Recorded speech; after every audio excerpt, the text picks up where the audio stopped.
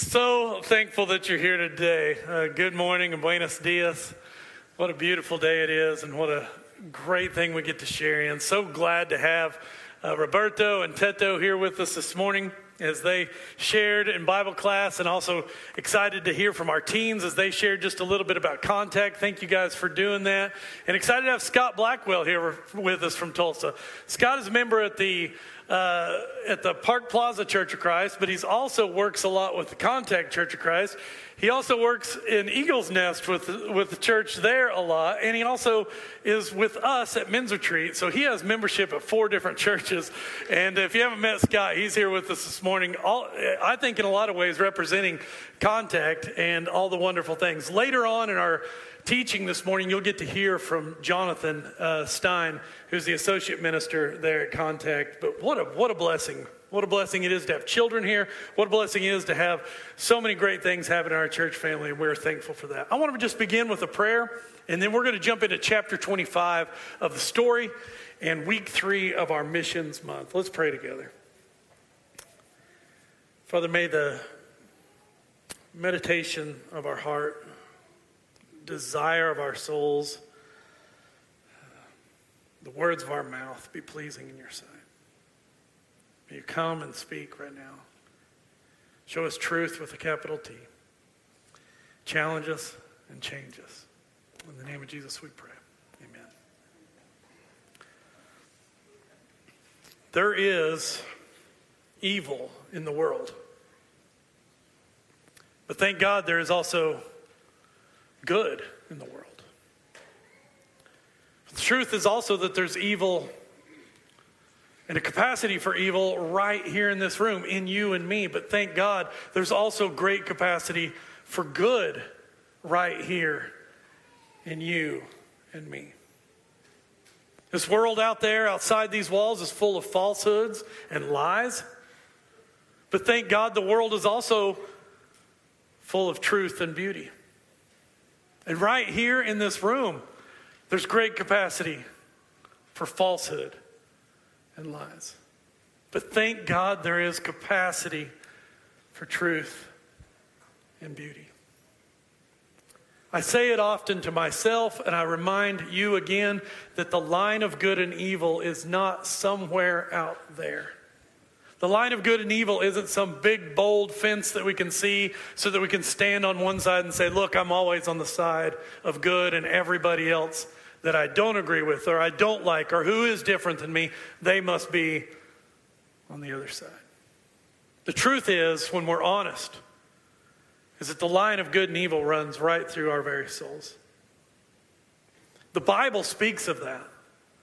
The Bible speaks of it in ways like in 1 John 2:16, where the sins of humanity are described as the lust of the flesh and the lust of the eyes and the pride of life.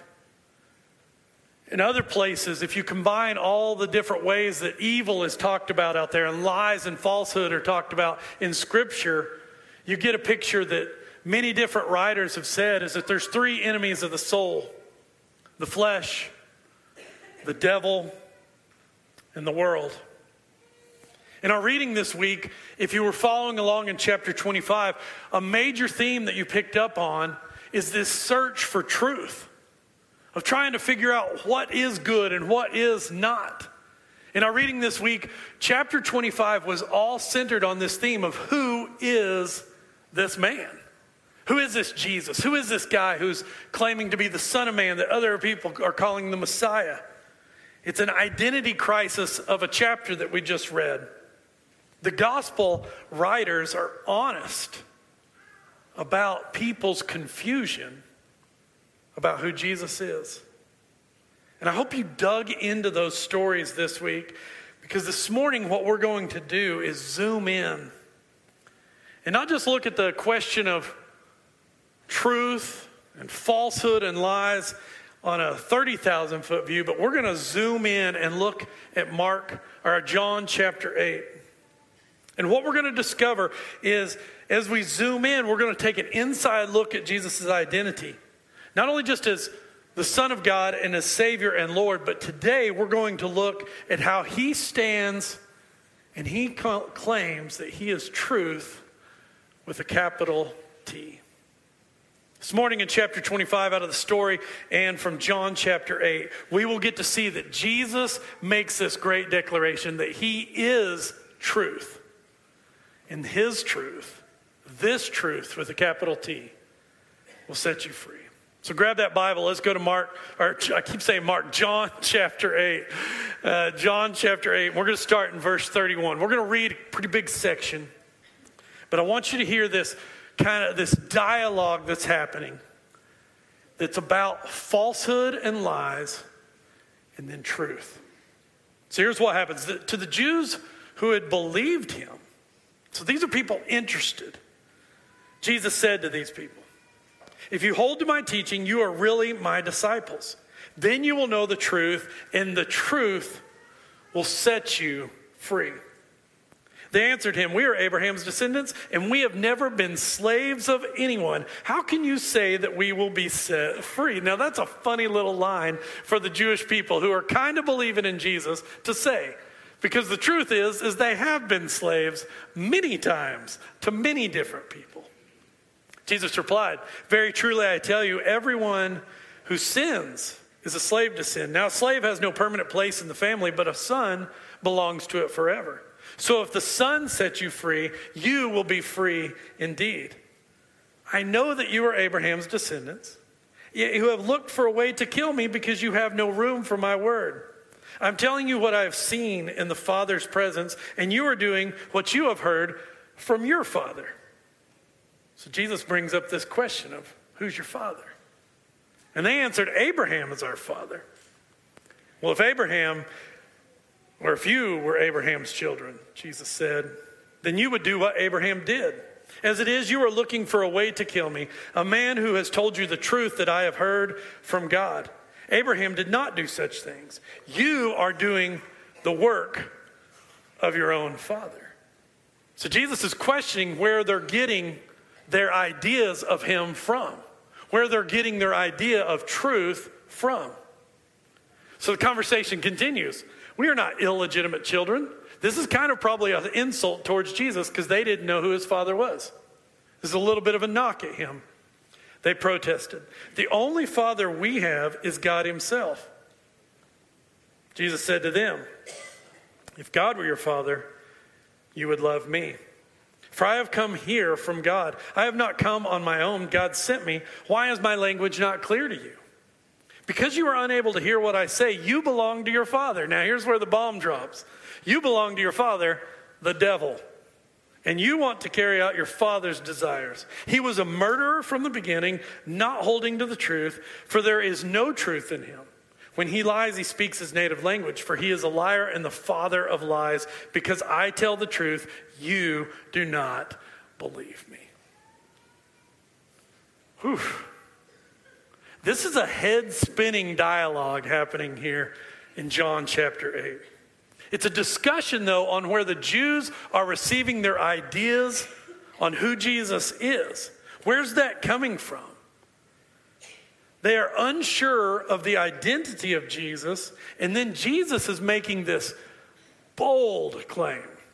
I really want us to get this in our head because it won't make sense unless you do. Jesus makes this bold claim that their source, their fatherhood, where they're getting their ideas and their thoughts are coming from the devil. Not Abraham, but the devil. This is a wild conversation, church. But it's important.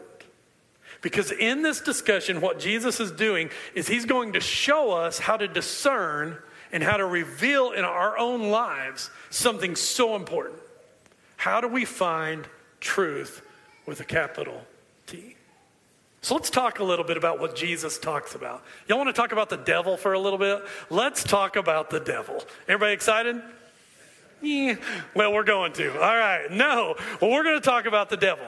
Jesus, in this small little section of Scripture, reveals three big truths about the enemy. The first truth he reveals is that in spite of our post-enlightenment world, Jesus claims that the devil is real. Now in Scripture, this figure, this icon, he's called an archon in some places in Scripture, which means a figure or a fallen ruler. Jesus calls him here the devil. It's the Greek word diabolos. It's where we get the word diabolical. In Scripture, though, there's all kinds of names, which really aren't names, but they're titles for him. The slanderer, the accuser, the deceiver, the serpent, the adversary. None of those are personal names in Scripture. Scripture deals with this figure by giving him a title. The point is, though, I think by Jesus, of whether you believe he's talking about an actual being that we could see and encounter, or if he's talking about something behind the scenes, a force, or a fallen ruler, what the truth is clear. Jesus is saying this figure, this titled person or force is real. He's not a myth. He's not a cartoon character with a pitchfork. This figure is the force of power behind the things that is responsible in some level for evil, for the fallenness of our world. Second thing Jesus reveals about the devil is number 2 is the devil's agenda is murder. Later in John 10:10, Jesus will say, the thief only comes to do what? Steal, kill, destroy. Here in John 8, he says this figure, he does one thing. He has an agenda. He has a mission, and his mission is to destroy. In very plain terms, he says the devil's intent is to burn it all down. Right? There's a famous line from movies, some men just want to see the world burn. That's what Jesus says. He has been a murderer from the beginning.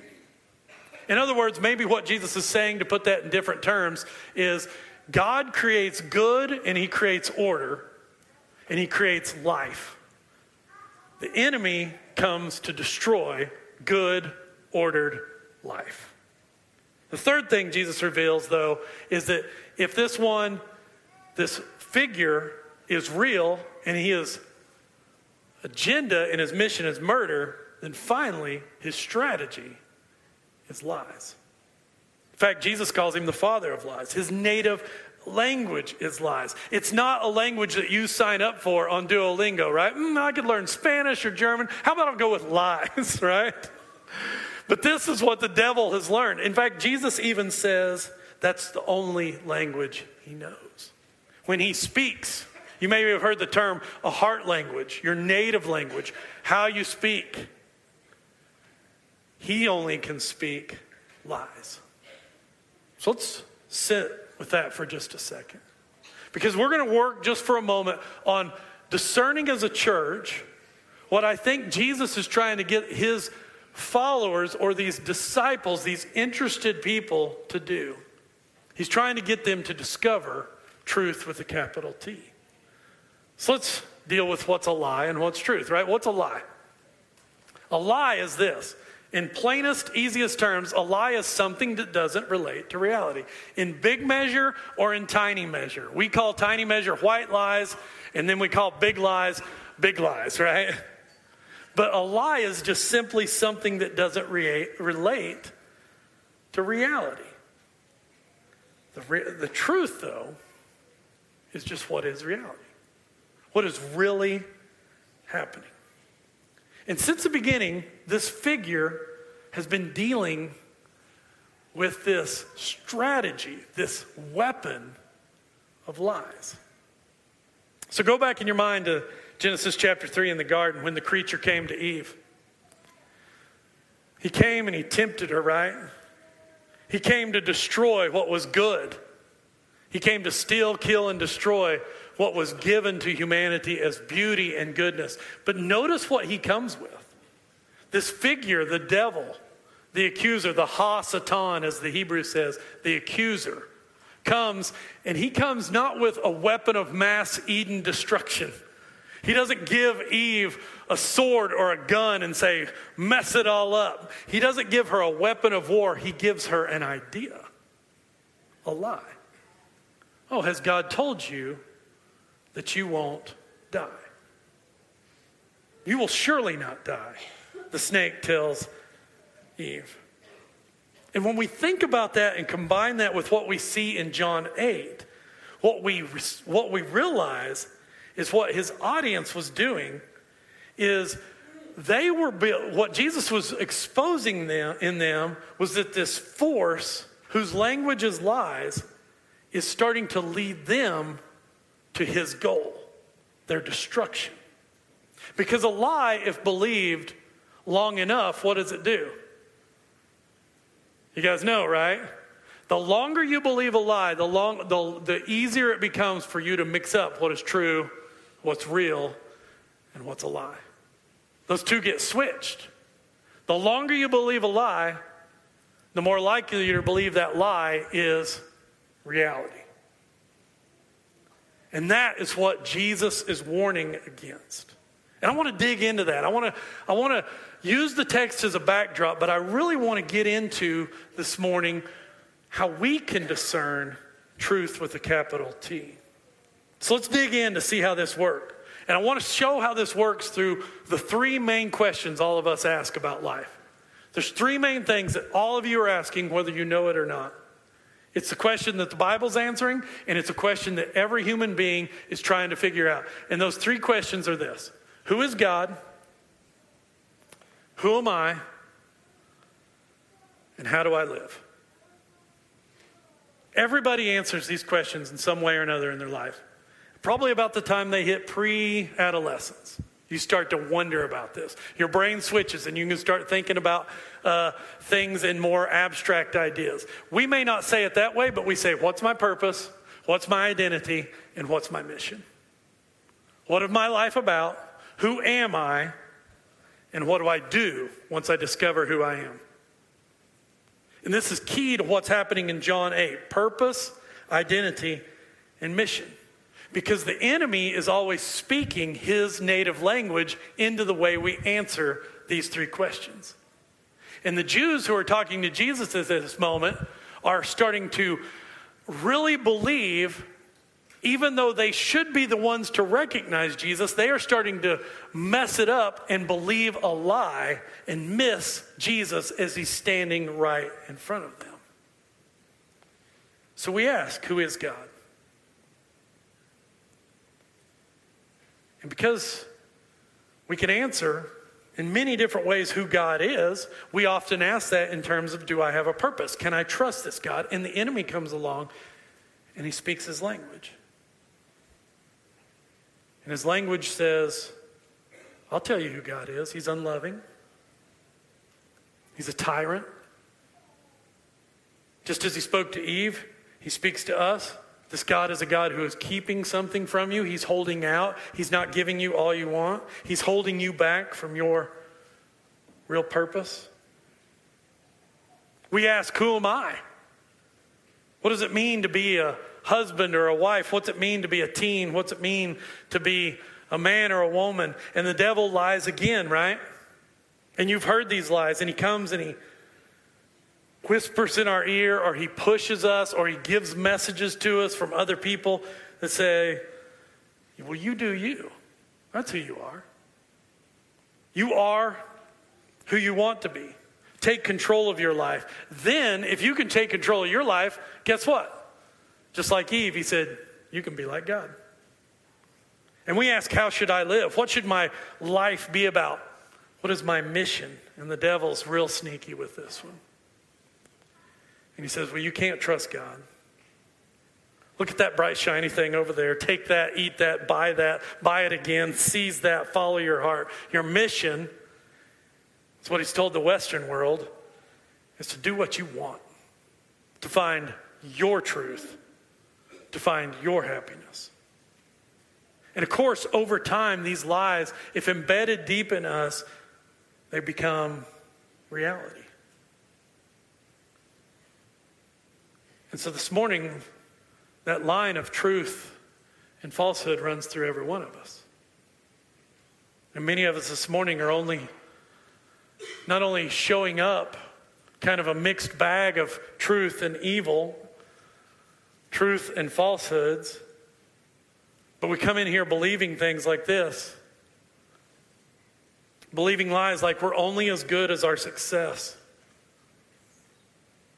Because the enemy has whispered that in our ears. You are only good if you have this amount of money. Or we believe things like, well, I'm not popular because I don't get the attention that other person gets, or I don't get the social media following that we're all so worried about. And we believe things like I'm not good enough, and so therefore I'm not worthy. How many of us this morning have believed this lie? I can't conquer my sin.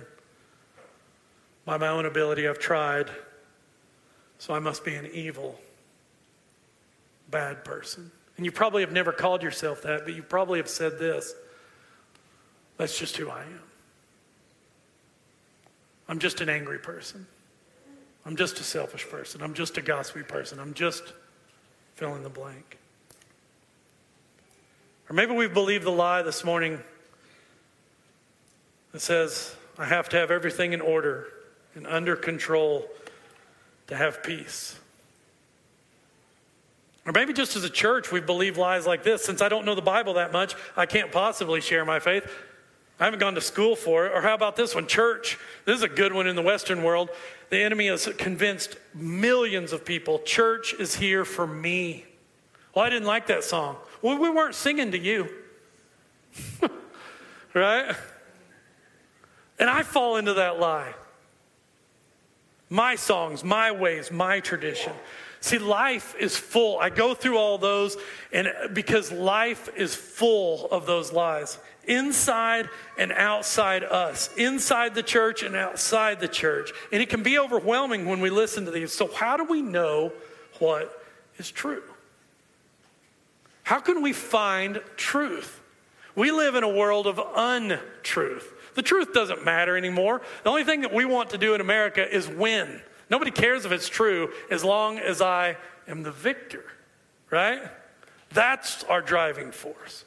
But as Christians, we are not called to follow the father of lies. We're called to follow the son of truth. So how can we know what's true? I would just begin here. It's where Trell read for us. John 14:6. You know this.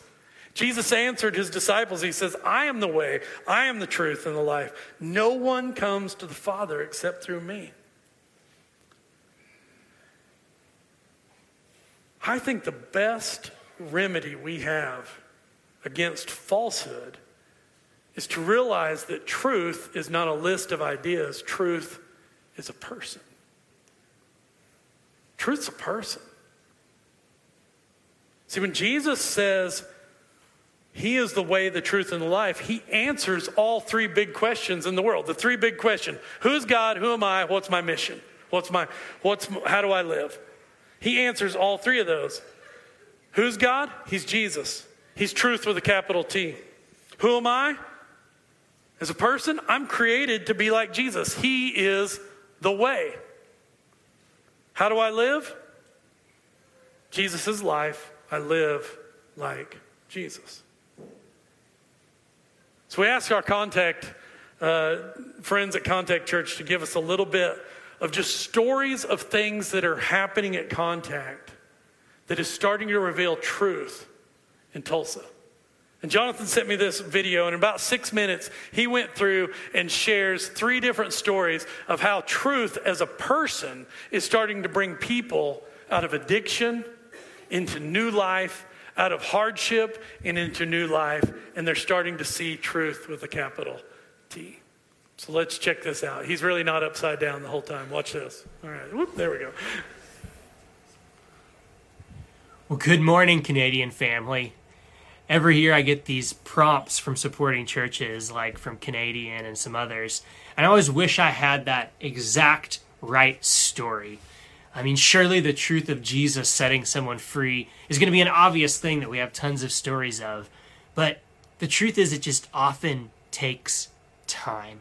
Many people we get to meet and build relationships with have lived in deep, deep lies, believing they're worthless. They're looking for solutions in addictions and stuck in this constant survival mode. To really hear the truth of Jesus, it can just take weeks or months or even years. But like Ron, our senior holy man, says, I'll give up on them when Jesus gives up on me. So let me share 3 snippets into people's lives where I've seen truth take hold. Last year, we had our first Easter experience, which is this event that Cherith, one of our ministers, dreamed up of a living Passion Week, that week from Jesus going to the triumphal entry to the cross. And we had these big plans, and we brought them down a little tighter because we made it into a trial year, and we're getting geared up for a much bigger neighborhood inviting one this year. But I digress. So in that, we had all the people at church go through this experience, and they had the triumphal entry come in, and our donkey canceled at the last second. So Jesus was just walking with palm leaves being laid down. And then they went through this Last Supper where they got to take the bread and the cup with Jesus and the disciples in a room. Then they went out and experienced the betrayal in the garden and Jesus being arrested, and then went to this scene of the cross. And Jesus wasn't on the cross. It was after Jesus had been taken from the cross, but the Roman soldier stood there and told this story. And after experiencing this, a teen girl who had barely been to Contact before went to Jamie, our preaching minister, and she said, "That was real. That was real." And what I heard in that, and what he heard in that, is that real is true. Something in that story connected with her mind and with her heart and moved her closer to Jesus. Amen. Another story. We've got this member, and I've probably told you about him before in one of these years and one of these stories. His name is Dale. And when I arrived at Contact, Dale was fairly fresh out of jail. He'd lost his kids in the process, and it was a rough time for him. But he also remembered what his grandma had told him about Jesus when he was growing up. And he remembered the times that he'd spent at Contact. And so over time, he starts coming and he starts participating. And by the time I got here, he was getting deeper and deeper engaged. He was going to drug court and doing the hard work there week in, week out. And by listening to God's truth and starting to believe the things that Jesus wanted him to know about who Dale is, he earned back custody of his 3 kids. And in that time, he also got engaged. He got married in our 4th of July under the sea spectacular wedding. We had decorations for camp up, and they got married with ocean display all over the stage. But it was this beautiful thing where Megan and her 2 kids and Dale and his 3 kids came together, and they'd been through all this pain and all this mess and all this hurt. But the love of Jesus and the truth of Jesus began to transform their lives. And now they're this strong family, faithfully participating and leading at church. And not only that, they're also sharing Jesus' truth constantly with people at work and at school. And many people have come to Contact through their love and their relationships. Last but not least, I love Contact because it's a place where I feel like the words of the Bible leap off the page. We worship with people from so many backgrounds, ethnicities, socioeconomic statuses, and our building is right in the middle of so much need. It really is never a challenging thing to find a way to serve that reflects the truth of Jesus, taking off that towel and getting down and dirty with some feet, so to speak. A lot of our interns during the summer over the years have gotten a chance to experience that. And it's for that reason that we just can't get rid of a bunch of them. 3 of our interns from last year in 2023 will be at Contact full-time by this fall. Not to mention the blessing that Jillian Jones and Monsi Flores are, who both now are living and working in Tulsa because of the time they got to spend at Contact. We love our Canadian to Contact pipeline. And we hope that each and every summer, some of your teens are getting to experience the truth of the gospel in new ways that transform their imagination on what it looks like and means to be Jesus and to serve as the church. My hope is that you too are constantly being transformed by the truth of Jesus, that your heart, that your eyes and ears are open to what he wants to do in your life and in Canadian, and that even when it takes a long time, you will keep thinking souls and showing up for others so they might know that truth too. Thank you for your continued and your lavish support on us here at Contact. We love you all. We can't wait to see you in person again. Grace and peace. Amen. Beautiful stories from context. So, I want to wrap this up, but I want to get down to what really matters. You may not be into philosophy, so you may not ever think about questions like, who is God? And what's my purpose? And how do I live? So I want to get down to the so what. So what? Jesus has a conversation with people about the devil, in which he explains to them and probably insults them and probably led to his death in some ways, because when he comes back to Jerusalem the next time, they're ready to kill him, right? He has this conversation with them about truth, but so what? What's that got to do with us in 2024? Well, it's this. All of us need to spend some time thinking about what lies we have believed. What agreements have you made with the devil? And what I mean by that is, where have you allowed yourself to say, yes, I'll do that. That's the way I'll operate, because just for the moment it makes me feel okay. When the truth is actually behind that, and the truth might be harder to accept, but the truth will actually set you free. Because that's what Jonathan was just talking about. 3 stories of people in which the truth began to set them free. A young teenager girl saying, oh, I just saw Jesus' triumphal entry without a donkey, but it worked. And that's reality. I want that. Maybe this morning you have believed some lies. Some of those lies about who you are or how you get through life. Agreements you've made with evil that sound sometimes like this, is that when I'm feeling down and bad about myself, then pornography will always say yes. So I'll go searching on my phone. And I'll at least feel good about myself for a moment. Or lies about how we talk about others, where the enemy whispers and we make an agreement to him and we say, when I don't feel good about Jake, I'll speak bad about fill in the blank, because then at least I'll feel like I have some control. That's an agreement we make with evil. Or how about, I don't confess and I don't get vulnerable with others because that is a weakness. That is a lie. When the truth is, courage is vulnerability. Stoicism and being strong is actually weakness, because you're not willing to admit who you really are. The agreement you make with evil in that moment is, you be strong at all moments because you are always perfect. Nothing could be further from the truth. I could go on and on, but I want to close with this. I wanted to share a story about somebody who had just recently come to Christ from Sudan.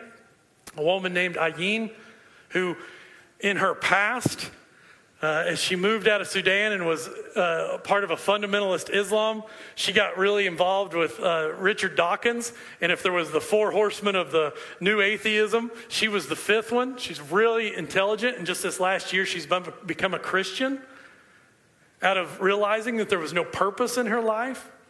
But I don't want to tell you that story, because sometimes God has a way of just kind of taking truth and bringing it home. So I want to close with a personal story. My mom called me on Friday. And she said, are you somewhere where you can hear some news? Or she said, actually, are you somewhere you can hear some good news? And I responded, well, I can't believe you're calling me to tell me good news, Mom, because you usually just call to tell me somebody from hometown died, all right? And she kind of laughed and kind of said, shut up. I said, no, I'm listening. What do you got? And my mom, over the past 6 or 7 years, has done some ministry to her granddaughter.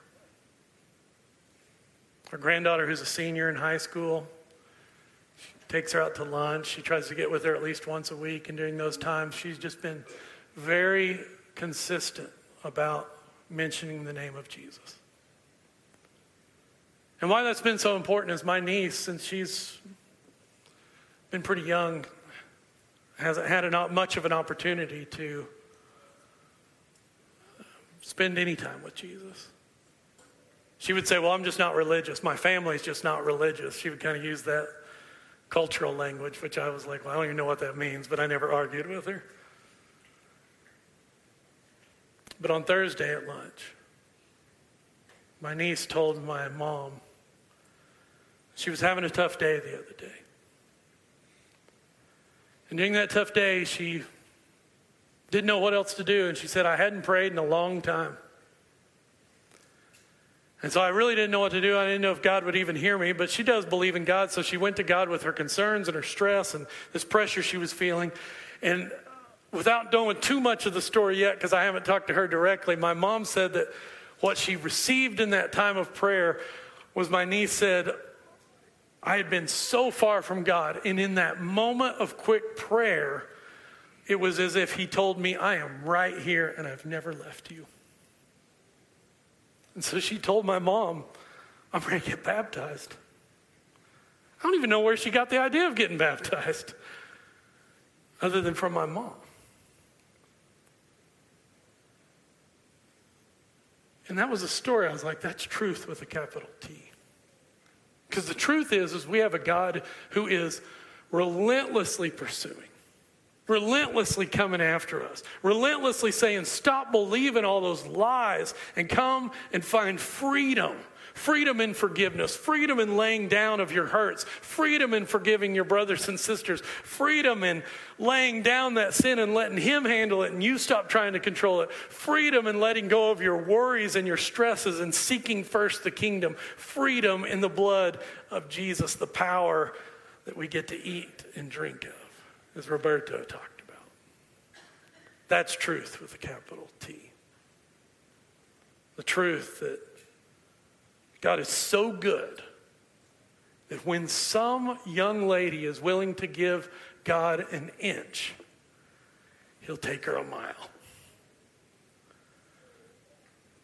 So thankful for people in her life. She's been going to a couple Bible studies with Kirk and Michelle Collier. That's connections here, guys. That's the Lord at work. Whatever you can do today to expose the lies that are in your life, it's not scary. It might be a little bit, might make your head spin, but it's not scary. And I say it's not scary because on the other side of it's freedom. When we expose lies, we find truth. We find Jesus. If you need anything this morning, we're here for you. May we be a people who follow Jesus as the way and the truth and the life. Let's stand together and let's sing.